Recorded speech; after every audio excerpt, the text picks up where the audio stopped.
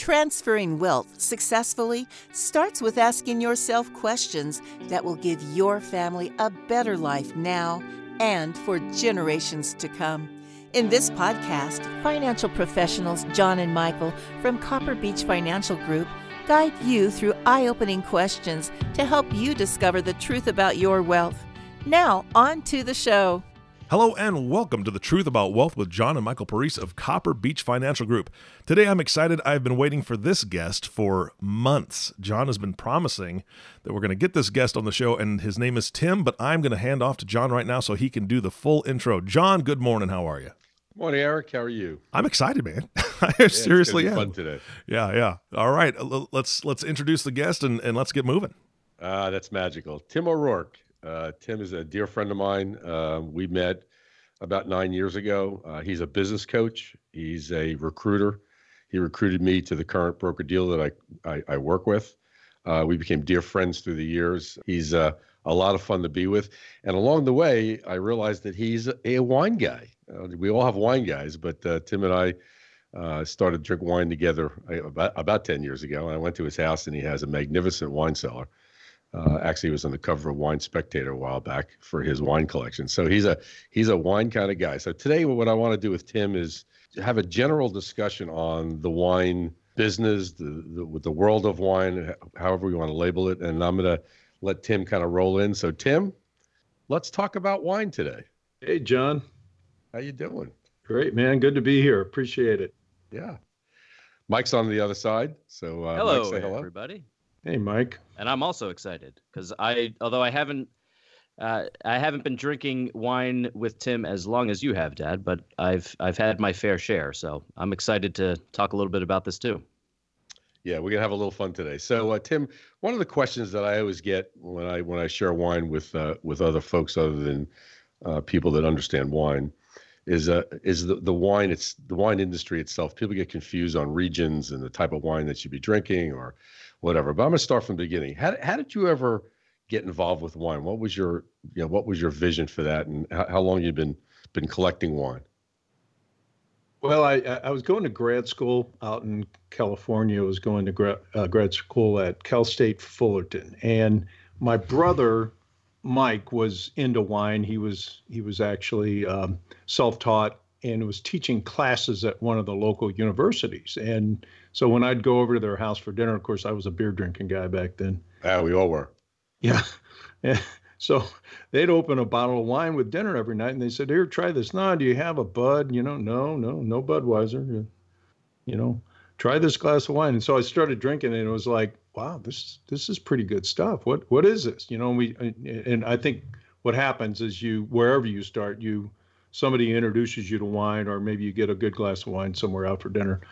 And I became just kind of like amazed about the whole thing. And we started drinking wine every night with dinner. And all of a sudden it got to be fun. And next thing I know is I'm starting to read about it and starting to do my own research. And I'd take some classes early on. This was in 1976. So I'm dating myself a little, John. I'm a little bit older than you, but 10 months? It's been a fun journey, to say the least. But I think we all find that wine that also, that kind of was that moment where you kind of go, wow, what was that? It's like when I introduced you to Barolo. Oh, that was a magical day. So anyway, I'm drinking this one bottle Mike opens at dinner, and it was like $15 back in 1976, which, arguably was a lot of money. And it was a California cab, Martha's Vineyard, if you remember that one. Mm-hmm. And it was a 1970 vintage. And I thought that was the best thing I'd ever had in my mouth for wine or any kind of liquid before. And it was like I was hooked. That was all I could do. So that's kind of my genesis of this whole venture that I've got. Yeah, through the years, as you started to develop a sense of wine, you became a collector. And a lot of folks that I work with or speak with, they're always ask me questions. What's a good asset class, or what other ways can I invest my money? And I know that you've been a very successful investor in wine. You want to walk through Wine as an investment, is that something that you're you've always been comfortable with? Yeah. It's funny. It's, the short answer is yes, but it's complicated, right? Mm-hmm. Um, Unlike owning like company stocks, wine can easily disappear in the glass, Yeah. or, or a bottle can get broken, or, there's all kinds of issues that come into getting into wine as an investment, but it is very lucrative too at the same time. I think, there's some provenance kind of issues of, do you have a wine cellar? Do you maintain proper temperature? And all these different aspects. But as you get into it, I think the real basis for starting a collection of, potentially a new hobby is that its investment potential is absolutely incredible, especially when you're dealing with the higher levels of wine, good producers. You look what happened in Bordeaux. I don't know if anybody is familiar with that region in France, but Bordeaux took off about maybe 25 years ago when Parker got in there and started rating wines, and he created this whole cottage industry around wine ratings, and now you've got Wine Spectator, you got Parker, you got Berghound, you got Suckling. I mean, there must be 20 different people now or organizations that rate wine, and so it's brought a lot of attention to it. But in the process, um, you know, it's that magic of wine and food, and it becomes a fun hobby. And when you know which wines to buy, John, just like, you're very educated on it now. And I think, Mike, you're getting there too, because I think you like Brunello's or certain other, wines from certain regions. You kind of get a feel for that region and different producers, and then it just kind of expands, you kind of go, wow. Yeah, and the average person that buys wine, I always get the question as well: do I really need to spend a lot of money on a bottle of wine to get a good bottle of wine? So you want to discuss that a little bit? Yeah, absolutely not. I mean, you and I have found some unbelievable wines for $20. Yes, we have. I mean, and you kind of swirl the glass and take a sip and go, how much is that?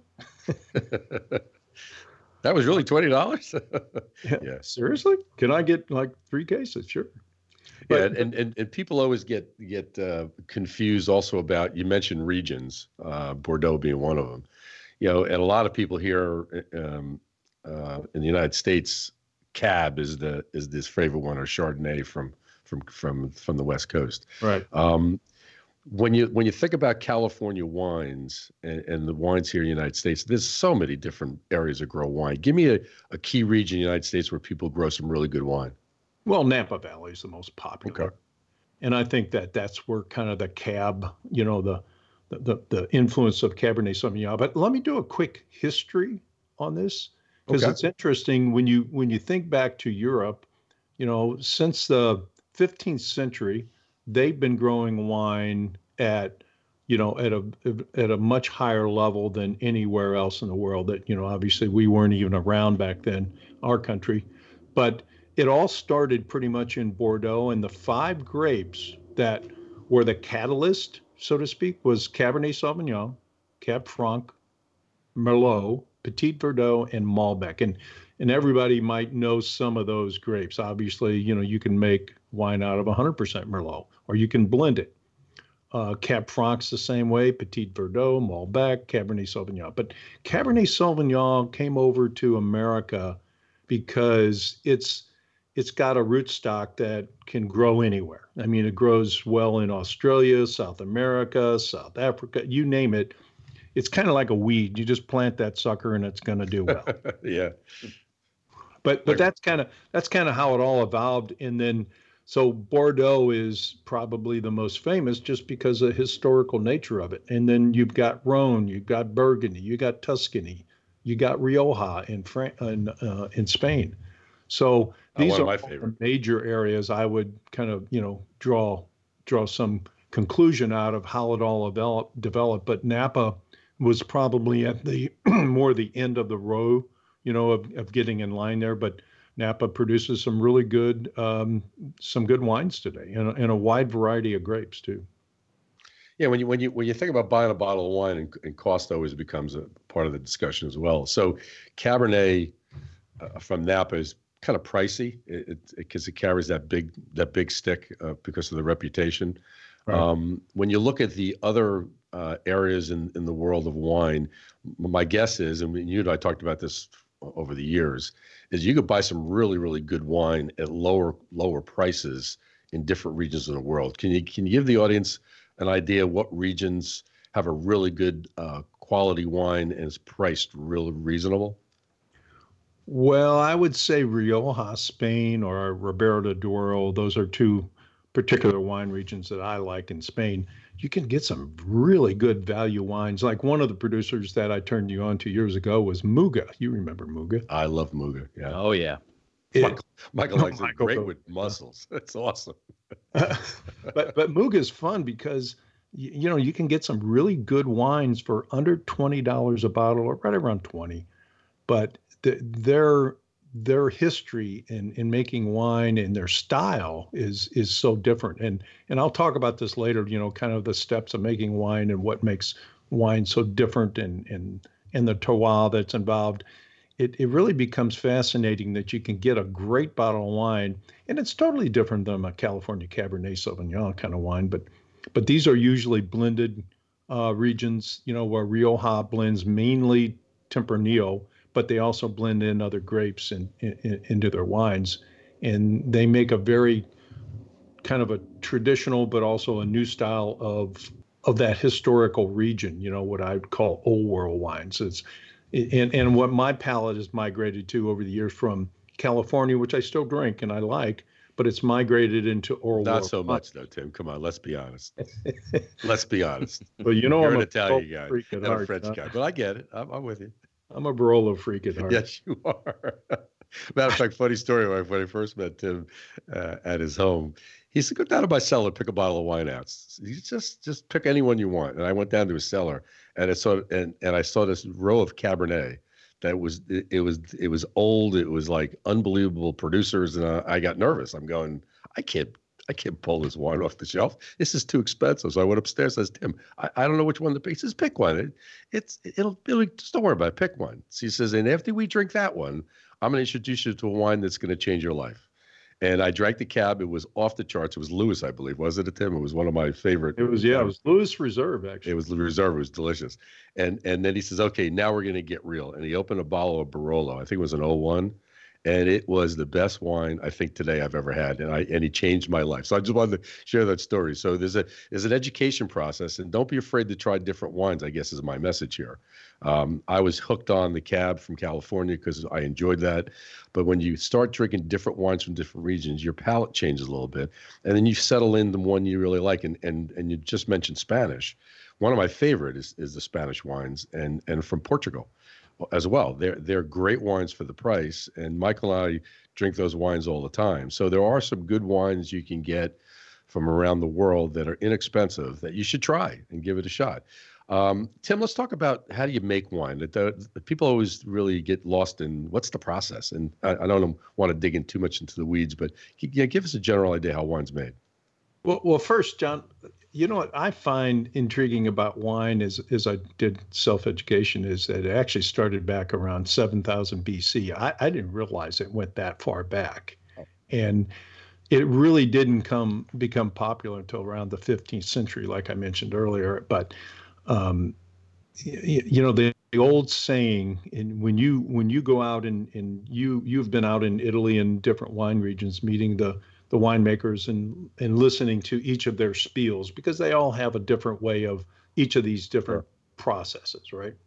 So the old saying is wine is made in the vineyard, because it's about taking care of the vines. It's that meticulous paying attention to every detail, just like in your business, right? I mean, I think why Copper Beech is so successful is that you pay attention to the details of what you do for your clients. And that's the same way in the vineyard. You know, it's that process of really looking after the vines, making sure that they're healthy, that they're, you know, properly maintained and trimmed, and just getting everything right so that the sun hits the grapes just right. I mean, it's really quite fascinating when you get into the details, just like your business. But so the 5 areas that actually make it making wine is actually in the vineyard and then the harvest, obviously. And most vineyards are hand-picked, so they have workers go out and I did this a couple times in my trips around. Yeah, I remember you telling me. Yeah. Yeah, I'd get out there with that sickle thing, and I'd get that button, cut my finger off. Tim the farmer. Yeah. Farmer Tim. So anyway, you got the harvest process, and then after you harvest it, you've got to get the grapes crushed really quickly. So because it's a live, it's a live grape. It's still, in that condition. And the grapes have a natural fermentation, a natural yeast over the top. And so when they crush it, you've got about 6 to 12 hours to get it into that fermentation process, which is, you got to be quick. And so there's different ways of crushing the grapes. There's all kinds of different theories. I think we saw a number of them when we were in Piedmont, that they use a baffle as an example. Yeah. So they slowly compress it. They don't like hammer it. And you see the old kind of the actual crushing of the grapes when Lucille Ball was walking around with her feet lifting her skirt up, la la la la la la la. So there's different theories of how you crush the grapes, and then you get it in the fermentation process, and usually that can last anywhere from a few days to a whole month of fermenting the wine, depending on who the winemaker is, where the grapes are from, and what they want to do with it. And so as you go through that fermentation process, after the crushing, they also add specific strains of yeast into the grape juice. And then that sugar is fermented into alcohol. So that's really where winemaking takes place right there. And after that happens, the winemaker will filter the wine, go through what they call a clarification process.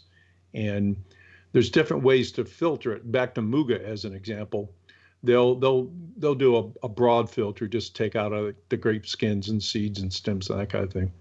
But what they'll do is they'll take egg whites and whip them up and pour them in on the top of the vat so that the egg whites sift down and take out all the small particles. I mean, that's been done there for hundreds and hundreds of years. And then once the wine is fined, what they call fined, then the last stage obviously is the aging process, which also has a lot of interesting nuances like oak barrels. It could be new oak, it could be old oak, it could be small oak barrels, it could be Slovakian oak. I mean, we saw some in Piedmont. Remember those huge barrels that? Oh, enormous. Yeah. What was it at? Where was the winery? Marquita Barolo. Remember that when we walked in there? Yep, that's where it was. Those things were like 5,000, 10,000 liter barrels, and they've been used for probably 30, 40, 50 years. And so they impart no flavor into the wine. They just wanted something for the wine to sit and age in. So there's all kinds of different processes. And then once you get it out of oak, then they put it in bottle storage. And then there's requirements by different areas about how long, like in Barolo, you have to keep it in the bottle for 3 years. If it's a Reserva, it has to be 4 years. And then there's all kinds of nuances like we talked about does the hill where they grow the vines face southern or northern? If it faces southern, it's a premium land. And so it gets better light exposure to the sun, and it's better for the ripening process of the grapes. It's like anything else, just like your business, it's complicated. Yeah, when you look at that process of that aging or growth as well, weather becomes. I know we talked to Giorgio about from La Spinata about the risk of growing wine, and on any given day, and I think in Piedmont region, their biggest fear is hail storms in August, and 1 or 2 days worth of hail can destroy a crop pretty quickly. And it boiled down to it's Mother Nature that makes wine successful, not necessarily the producer. Mother Nature's a lot to do with it. And I remember when we were there with my older brother, Mario, we were talking about aging wine and how long you can age it. like 30 years, 40 years. And my brother asked Giorgio a question. He said, I mean, people have wine for 40 years. Why do they do that? And is it make it better? And he turned to Mara and he says, are you familiar with Gina Lollobrigida? My brother said, sure. He said, when she was 40, she was magnificent.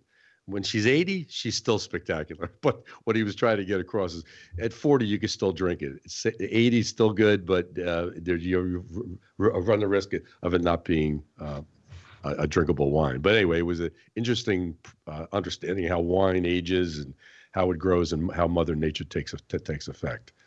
Tim, the other question we get from people all the time is how do you store wine? Because I people always say, well, do I leave it in my garage? Do I leave it on my refrigerator? Do I leave it under my bed? I've seen people have wine everywhere. What's the best way to store wine? Well, obviously you want to keep it under about 70 degrees is optimal. The best temperature for me anyway, for my cellar, I keep it around 55, 56 degrees. But you don't want any light on the wine, so you want to block it from any natural light, sunlight, that kind of thing. You also want to keep the temperature consistent as much as you can, and humidity is to preserve the cork. When they say, the humidity should be a little higher, you want humidity not too high, but enough to keep the cork moist, and so it doesn't rot and fall apart. So if you do all these things correctly, you keep the temperature right, wine can store for 30, 40, 50 years. And the more sugar in the wine, so let's talk about wines like are from Sauternes, which is a Botrytis kind of region in France near Bordeaux. What they do is it's called noble rot. They pick grapes that are basically got mold on them, and they look like, let's throw those away. They can't be any good. But they make the most incredible wines that are sweet. And those wines, I still got some 61 Yakim in my cellar, John, that would blow your mind. It looks like a golden amber, but this is a particular producer. What's that? Almost 60 years old. This wine is amazing. So that's a dessert wine, right, Tim? That's what you refer to that wine? I'm sorry? That's a dessert wine, correct? That's correct. Yeah. Yeah. Okay. Yeah. It goes great with foie if you like foie. There you go.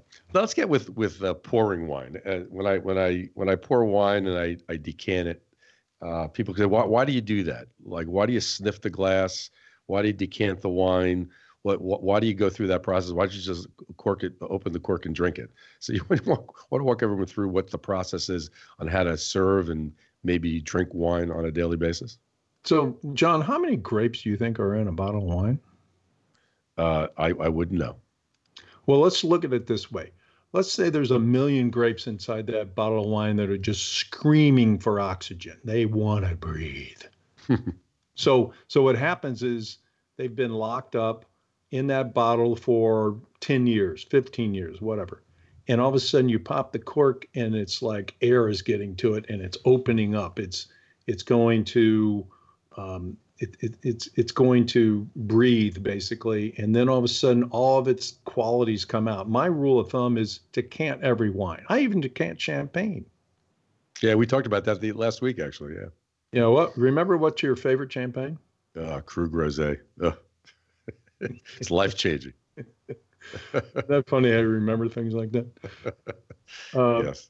But anyway, so decanting is such an important process that we all should pay attention to. So any wine you open up, decant at least 20 to 30 minutes. Just get a vessel to pull in, get a professional decanter, and they're inexpensive. You can get them anywhere. But it's important to let that wine out of the bottle and just get some air in it. And that's why when you drink wine, you pour it in your glass and you swirl it around a little bit. You're wanting it to get more air and open up. Some wines could take a whole day sitting open. I mean, just because they're so tight is what they call so tight, so wound tight. Other wines you can open in 30 minutes, 40 minutes, an hour type of thing. Yeah, I know that my practice with Cab is let it breathe for an hour and a half because Cab is a very strong strong grape, and it's such a difference when you open that wine and let it sit for an hour and then drink it. What I learned through the years is you ever go to a local restaurant that you know really well, and you're gonna have dinner plans. Let's say it's 7 o'clock, and you know what wine you want to have. You would call ahead, order the wine, and have them open it. So when you sit down for dinner, the wine's already opened, and it has all the power that you're looking for when you open that wine. So that's a practice I've learned a long time ago. It's hard to do, but if you get a chance to do that with a good restaurant, it's a great way to drink wine properly. Well, the other thing I like to do, is bring a bottle of wine out to dinner with me, because I've got a large cellar, and I'd rather drink my wine that I know the provenance of it. I know that it's been kept, correctly, and also it's aged, because anytime you go out, there's exceptions. You can get good wine lists at some of the better restaurants, but I would challenge any restaurant to have a better wine than what I could bring a lot of times. And so most restaurants charge a corkage fee, yeah. Right? And that's fun to do, because you can buy a bottle of wine there at the restaurant and also bring your own sometimes, just to kind of enhance the meal. Tim, let's be honest. You never bring one bottle of wine. Really? It's usually 3 or 4, and I'll tell you why. Because you share with everybody, and we usually, when we go out, we have a decent group of people. And Tim's always been so generous with some very, very quality wine and share, because he wants to teach everybody, the quality of wines that are in the world, and he does share his collection. That's what makes Tim very special. And I don't think we've ever had a bad bottle of wine together. I don't think we ever had that. One of the things Tim. Yeah, Michael. Oh, that was the question I had, because I've known a couple people through my years of drinking wine, if you will, that call themselves collectors, but they're very hesitant to open up a part of their collection and share it with others. Which I think, to expand upon what you said, Dad, I think that's one of your best qualities, Tim. Is I think you're very willing to share your wine with others. But I'm interested, how do you give advice if someone is trying to collect wine, what they should keep, what they should open, what are the, not parameters, but explain a little bit what your thought process is around how you decide that what you're going to open and what you're going to keep. It's around the people that you're with, because if you think about wine, we've talked about it also as an investment, right? I mean, it's a wonderful investment. It's a liquid investment. I mean, that's one of the qualifications that makes it nice. But what I like about it is sharing it with other people, that it forms bonds. It helps, I think, create a giving kind of atmosphere, because you're sharing something that you've spent time researching and storing and aging, and then to share it with friends and family and business acquaintances, associates. I think it just opens up a whole new world of transitioning, a relationship that you have, and then you've got food involved, and it becomes a fun kind of thing that you all share. So my focus is on sharing wines that match where we're going. So we're going to eat in an Italian place. You know what I'm likely to bring. Mm-hmm. If we're going out to let's say a Thai restaurant, I might bring a Riesling from Germany, or I might bring something from the Alsace region.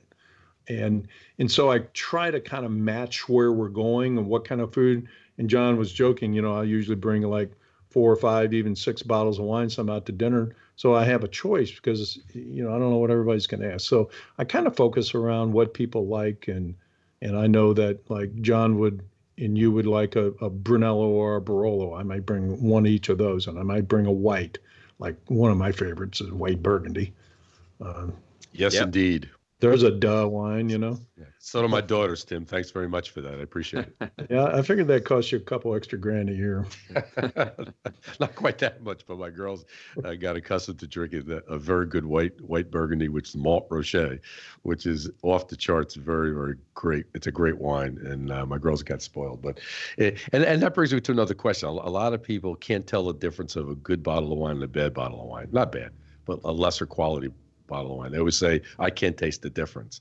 Why is that? And is that just because they don't have a palate yet for a good bottle of wine? What do you find in your experience? Well, John, it's like your philosophy. I think you got to drink more, right? Yeah. So absolutely. So I think that's usually the solution to all problems. But I mean, you got, seriously, I drink between 30 to 60 wines a week, and I don't drink the whole bottle. I taste different wines, and there's different ways of doing that with groups, and so I go out on wine tastings. Lately, that's been a little crimped in my style because I'm stuck at home right now. But it's just experimenting and trying different wines. And then the more you get exposed, so I'm always open to try any wine from any region. I'm not a big fan of South Africa. They're good. They're just not my style. And then I've tried everything from every wine region in the world you can possibly name. I even make wines in every state in the United States now. Even Hawaii makes wine. So it's just a matter of getting out there and trying different wines and see what you like, and then you kind of zero in on what you like, and then having somebody like you, John, or Michael, help people kind of pick out if you like a particular wine, why don't you try this one, or here's one, and maybe you share it. A lot of times I'll give a bottle of wine or two away just to people just to try stuff, and they kind of come back and go, wow, that was really good. Do you have any more? Yeah, and that brings to another point. And you have a wine club, which is great. There's a bunch of guys that get together, I think once a month, right, Tim, where you share wines from your cellars. And what's interesting about it, I've been to a few of them. What's interesting, the camaraderie amongst the wine folks in that group, they're all sharing type of people, and boy, they bring some really good wine. I'll tell you. And I feel guilty when I show up in Atlanta to meet with Tim. They always invite me, and I don't bring wine because I don't know I'm going to be invited. But they're so willing to share with me. And I got to know a few of the guys. And I went to the last one about a month ago, Tim, month and a half ago. Right. Yeah. And we had some of the most outstanding wine that I've had, probably the best wine I ever tasted. So sometimes you could bring people together for just friendship and try different wines. So maybe try that with your community. If you find people like wine, maybe you form a little club and share. That's how you learn how to share different types of wines. And everyone's held to bring a special wine that they found or they bought and share with everybody. So it's a good way to share different wines. Tim, I know we're running out of time. One of the things I want to share with the audience, Tim is such a resource for me, not only as a wine specialist, but also as a friend. He agreed to do ongoing podcasts in the future on different regions that have a very special wine to those regions.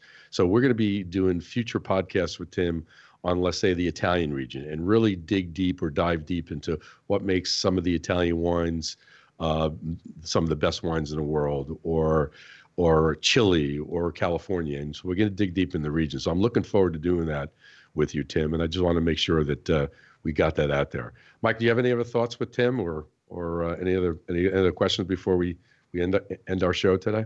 No, this has been great. It's always great to talk to you, Tim. And I'm really excited to dig a little deeper into some of those regions on future podcasts. Yeah, that'll be fun.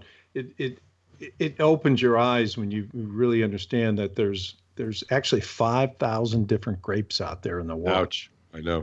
And how many do you know? Take a guess. How many grapes?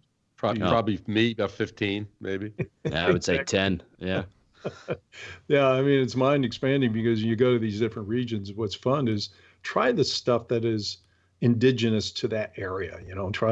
Try some wines that are grown and not really exported to the United States, and you might try them in Spain and Italy, South Africa, wherever, and you really get to experience kind of a whole different wine completely that you've ever had, and it's a fun education process and to share with others. And I'll tell you, we had our trip to Piedmont region a couple of years ago, and it was 7 days tasting wine for some of the top producers. I think we did 9 producers. It was probably the best 7 days I've spent doing anything. I met some of the nicest people in northern Italy. I think we didn't stop laughing for 9 days. Tell the Mario story real quick. No, I'm not gonna tell. No more stories about Mario. Anyway, so Tim, I wanted to thank you for your time today, and for anybody that's interested, if you're not a subscriber, I would just subscribe and maybe anticipate some good sessions with Tim along the way here, and so you're updated, you're notified when he's available to be on a podcast. Eric, I'm going to turn it over to you. Guys, this was fantastic. You're going to hear from the heathen now, because when you said how many grapes do you know, I thought I know 2, green ones and purple ones. So yeah, I'm on the bottom of this food chain here for learning. So I'm really looking forward to the future podcasts and what you're going to be bringing to the table, literally. And I'm hoping that maybe one of these days, when everything kind of calms down, that you guys are going to be doing this podcast in person, and we're going to hear a cork pop, right, as we do the podcast. I would love to hear you guys actually, pouring that wine and enjoying it together as you talk. So we'll look forward to that. You just want to drink some of it, I know. Well, if I can come along, heck yeah, I got to learn some things, right? I'm ready to be taught. So, guys, thank you so much. This is a great podcast. Tim, thank you so much for being a great guest, and I look forward to the future podcasts that are going to be coming out. And to you, the listening audience, I want to thank you for listening to the Truth About Wealth podcast with John and Michael Parise. If you have not subscribed to the podcast yet, please click the subscribe now button below. This way, when John and Michael come out with a new podcast, it'll show up directly on your listening device. This makes it much easier to share these podcasts with your friends and family. Again, thanks so much for listening today. For everyone at Copper Beech Financial Group, this is Eric Johnson reminding you to live your best day every day. And we'll see you next time. Thank you for listening to the Truth About Wealth podcast. Click the subscribe button below to be notified when new episodes become available. The information covered and posted represents the views and opinions of the guest and does not necessarily represent the views or opinions of Copper Beech Financial Group. The content has been made available for informational and educational purposes only. The content is not intended to be a substitute for professional investing advice. Always seek the advice of your financial advisor or other qualified financial service provider with any questions you may have regarding your investment planning. This material is for informational purposes only. Neither APFS nor its representatives provide tax, legal, or accounting advice. Please consult your own tax, legal, or accounting professional before making any decisions. Securities offered through American Portfolio Financial Services Incorporated, a member of FINRA SIPC. Investment advisory and financial planning services offered through American Portfolio Advisors Incorporated, an SEC-registered investment advisor. Copper Beech is an unaffiliated entity of APFS and APA. Any opinions expressed in this forum are not the opinion or view of American Portfolios Financial Services Incorporated, APFS, or American Portfolios Advisors Incorporated, APA, and have not been reviewed by the firm for completeness or accuracy. These opinions are subject to change at any time without notice. Any comments or postings are provided for informational purposes only and do not constitute an offer or a recommendation to buy or sell securities or other financial instruments. Readers should conduct their own review and exercise judgment prior to investing. Investments are not guaranteed, involve risk, and may result in a loss of principal. Past performance does not guarantee future results. Investments are not suitable for all types of investors.